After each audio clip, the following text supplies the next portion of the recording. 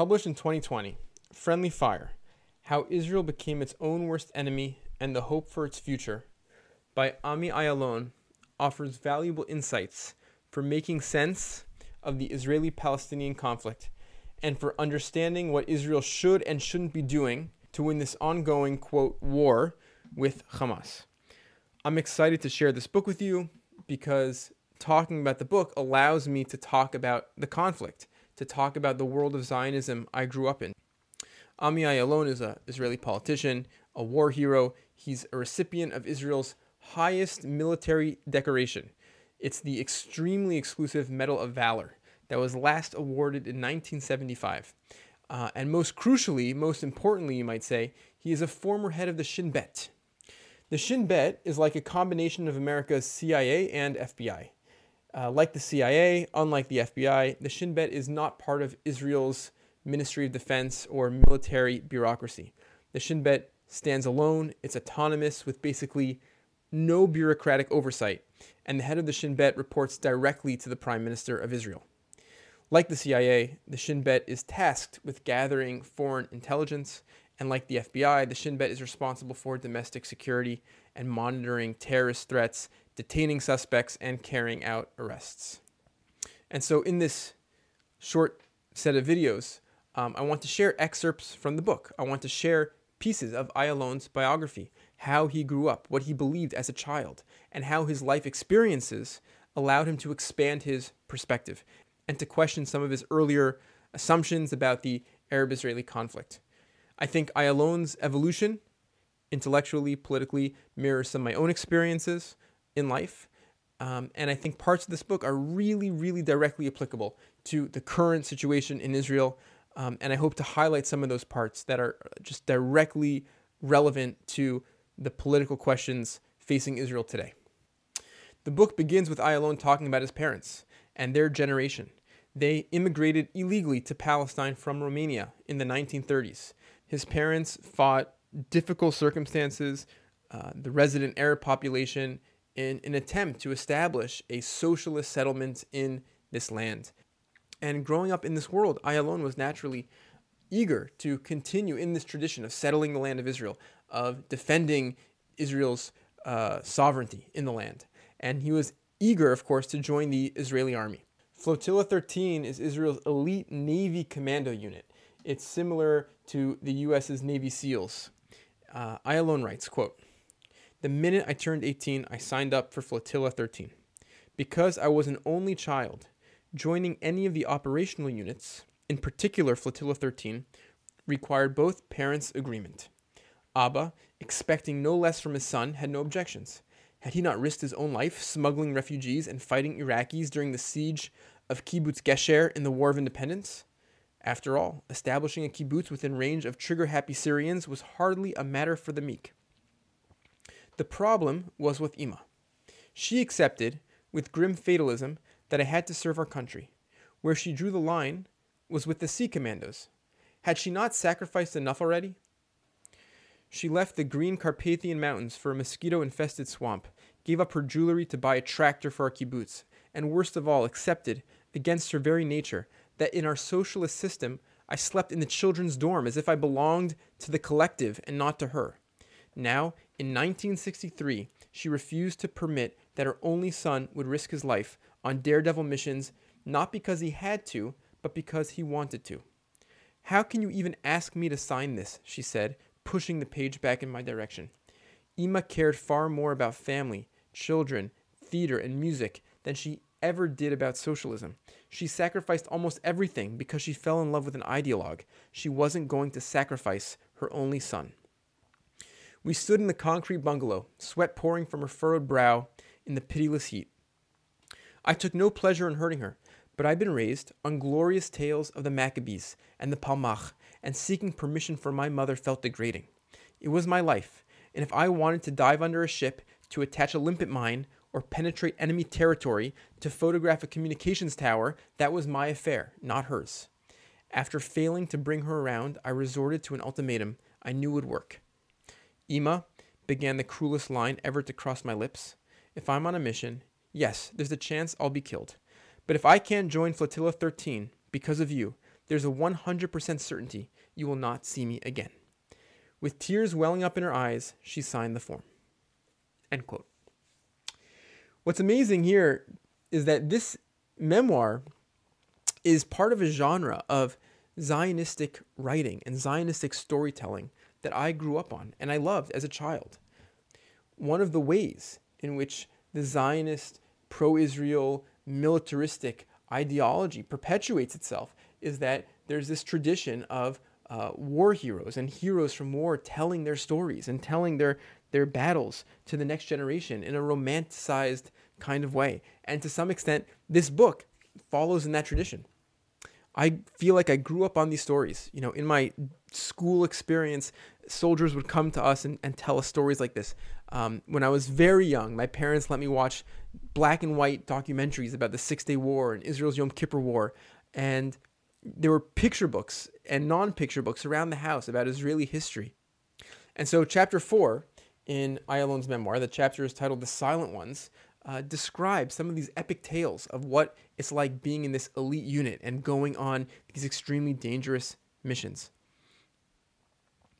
So talking about his intense training in Flotilla 13, quote, "To test our mettle, we'd wait for perfect storms, those cold fronts that howled down from the far north, bringing blizzards to the Golan and driving rain to the coast. In the dead of night, we'd maneuver dinghies through 10-foot waves and plunge into the water off the coast of Atlit with 60-pound packs on our backs.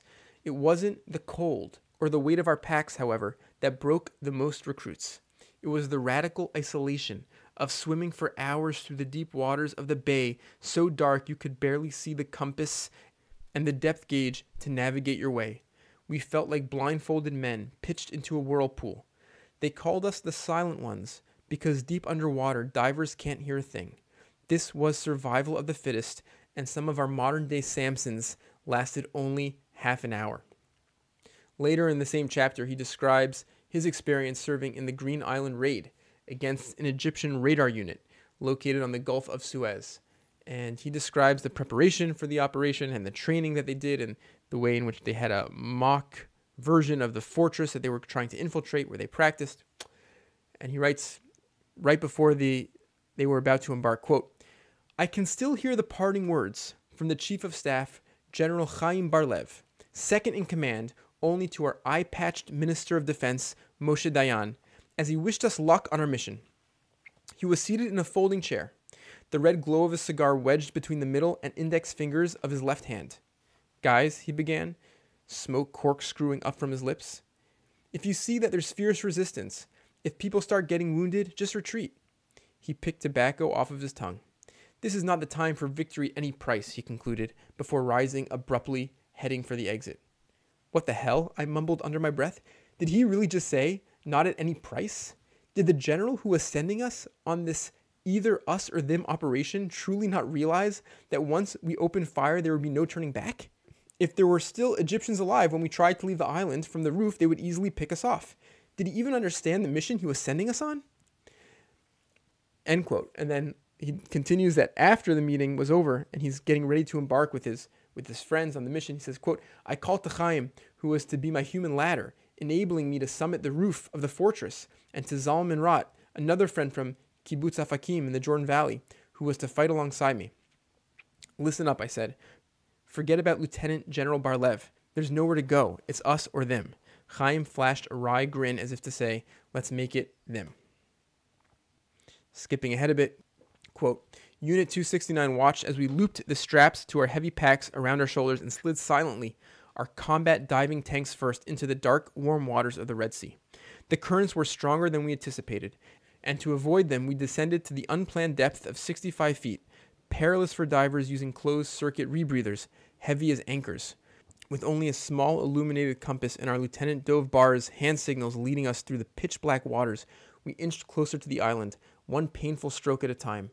Nearing our target, we swam back to the surface where we could just make out the black colossus looming 100 yards ahead. We were dangerously behind schedule. It was clear that the chances of reaching the island by 1:30 a.m., the point at which orders were to abandon the operation, were nil. I recall the way the light from the half moon showed exhaustion on the others' faces. Dov's eyebrows arched in a menacing pyramid, nostrils pinched and determined.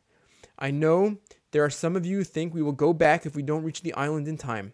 No fucking delay will keep us from fighting tonight. We've only one direction in front of us, he said, pointing to the ink-black waters. Kadima, forward, even if we reach the island in the morning. End quote. The whole chapter is an epic adrenaline rush. He describes in incredible detail what it's like being on this kind of operation. And I just want to conclude by reading the final paragraphs of the operation, this firefight, this mission to destroy a radar outpost in Egyptian territory. At this point, they've been engaging the enemy for some time, and they're basically fighting until they're going to be rescued. When they arrived at this location, Ami had to scale a wall, 8-foot wall, with the help of his friend, climbing onto his shoulders, and in the process, he lost his shoe. So he ends up fighting the rest of this operation barefoot. Here are the final paragraphs of this chapter. Quote, to cover their progress, I threw one of my few dry smoke grenades. Now the Egyptians, manning machine gun nests, couldn't see my friends sprint past them, nor could they see me, still barefoot, racing over hot casements and spraying their nests with bullets. The rubble shredded the bottom of my feet, but adrenaline numbed the pain. Most of us frogmen were finally on the roof, fighting the Egyptians in a fierce face-to-face shootout, like in a saloon in the Old West. Dove sent up another green flare, signaling to the 269 commandos to get to the island as fast as their outboard engines could carry them. Where the hell were they? If the 269 didn't show up soon, I thought to myself, we'd run out of ammo and the enemy would regroup before we could escape. Let's move, I said to Zali, pointing with my gun to the next machine gun nest. With Zali following me, gripping his blood-smeared weapon, we raced pell-mell at the machine gunners, dodging and weaving, banging in my final magazine. I blasted away with my head exposed above sandbags. We advanced to the 85mm anti-aircraft position. It was then that I noticed the Unit 269 reinforcements finally filing onto the roof. With my AK-47, I motioned for them to join us. All of a sudden, it was as if a mist surrounded me. The din of battle disappeared, and an uncanny calm settled over me. Just as with the wound to my forehead and the lacerations on my feet, I felt no pain, as shrapnel passed through the major artery in my neck. In cerebral shock, I swooned and tumbled unconscious to the ground. I'm still alive, I thought a minute or two later. I blinked away the dust and opened my eyes, only to see that I was covered in the blood spilling from my neck. I heard retching, louder, and all these years later, much more memorable than the roar of cannon fire. On my back and on the verge of another blackout, I noticed Zali firing at the enemy with his 3 remaining fingers. I looked around, but I couldn't figure out who was retching. Then it dawned on me. A month earlier, during a sabotage operation against a coastal Egyptian radar station in Abadia, I had encountered Egyptian fire while breaking through coils of barbed wire. From close range, I'd fired, and 2 men fell. The targets, nameless and faceless, were eliminated. Or so I'd believed until one of the men began retching, as if choking on blood. I'd shot again, and not just once or twice. I'd emptied a magazine until the terrible groaning ceased. I finally realized that I was the one who was dying. So is this what it's like, I asked myself? No goodbyes, no final words, my life over before the age of 25? Skipping a few paragraphs to the part where he's finally rescued and able to be seen by the unit's physician. Quote, what I recall from my half-conscious state was the way our unit's physician, Dr. Slavin, inserted a needle into my arm for the IV, while soldiers carried my friends into the Zodiac. Friends who seemed to be in even worse shape than I was. One soldier landed with a thump next to me. He wasn't moving. Had he passed out? Chaim, too, was motionless, though I could feel the warmth of his body. Wait, I slurred to the doctor. I didn't understand why he was patching me up when others clearly needed his help more. Slavin, nodding, turned his attention to my neck, muttering to himself. The bastards, he said, referring to the military brass who'd sent us. What a goddamn waste. End quote. And so that's the end of this first section about Ami Ayalon's military career. And this is by no means the end of his military career, quite the contrary. It's just the beginning. He went on to become the commander of Flotilla 13, and he would become decorated for his service and his many daring operations that he would carry out. But in the next video, I think we are going to look at Ami Ayalon's tenure in the Shin Bet and what he tells us about the Shin Bet, the way it operates, and the way that experience transformed him. And also we will talk about his testimony in the 2012 documentary, the acclaimed documentary by Dror Moreh called The Gatekeepers. Hopefully we'll have an opportunity to talk about his criticisms of Prime Minister Benjamin Netanyahu, how he thinks about the Prime Minister Benjamin Netanyahu, and his perspectives on the Palestinian-Israeli conflict, the history of the conflict, and his peace activism, and his message that is, I think, immediate and relevant right now for how Israel should and shouldn't be conducting war against Hamas. I hope you will join me in this little project. Thank you for watching.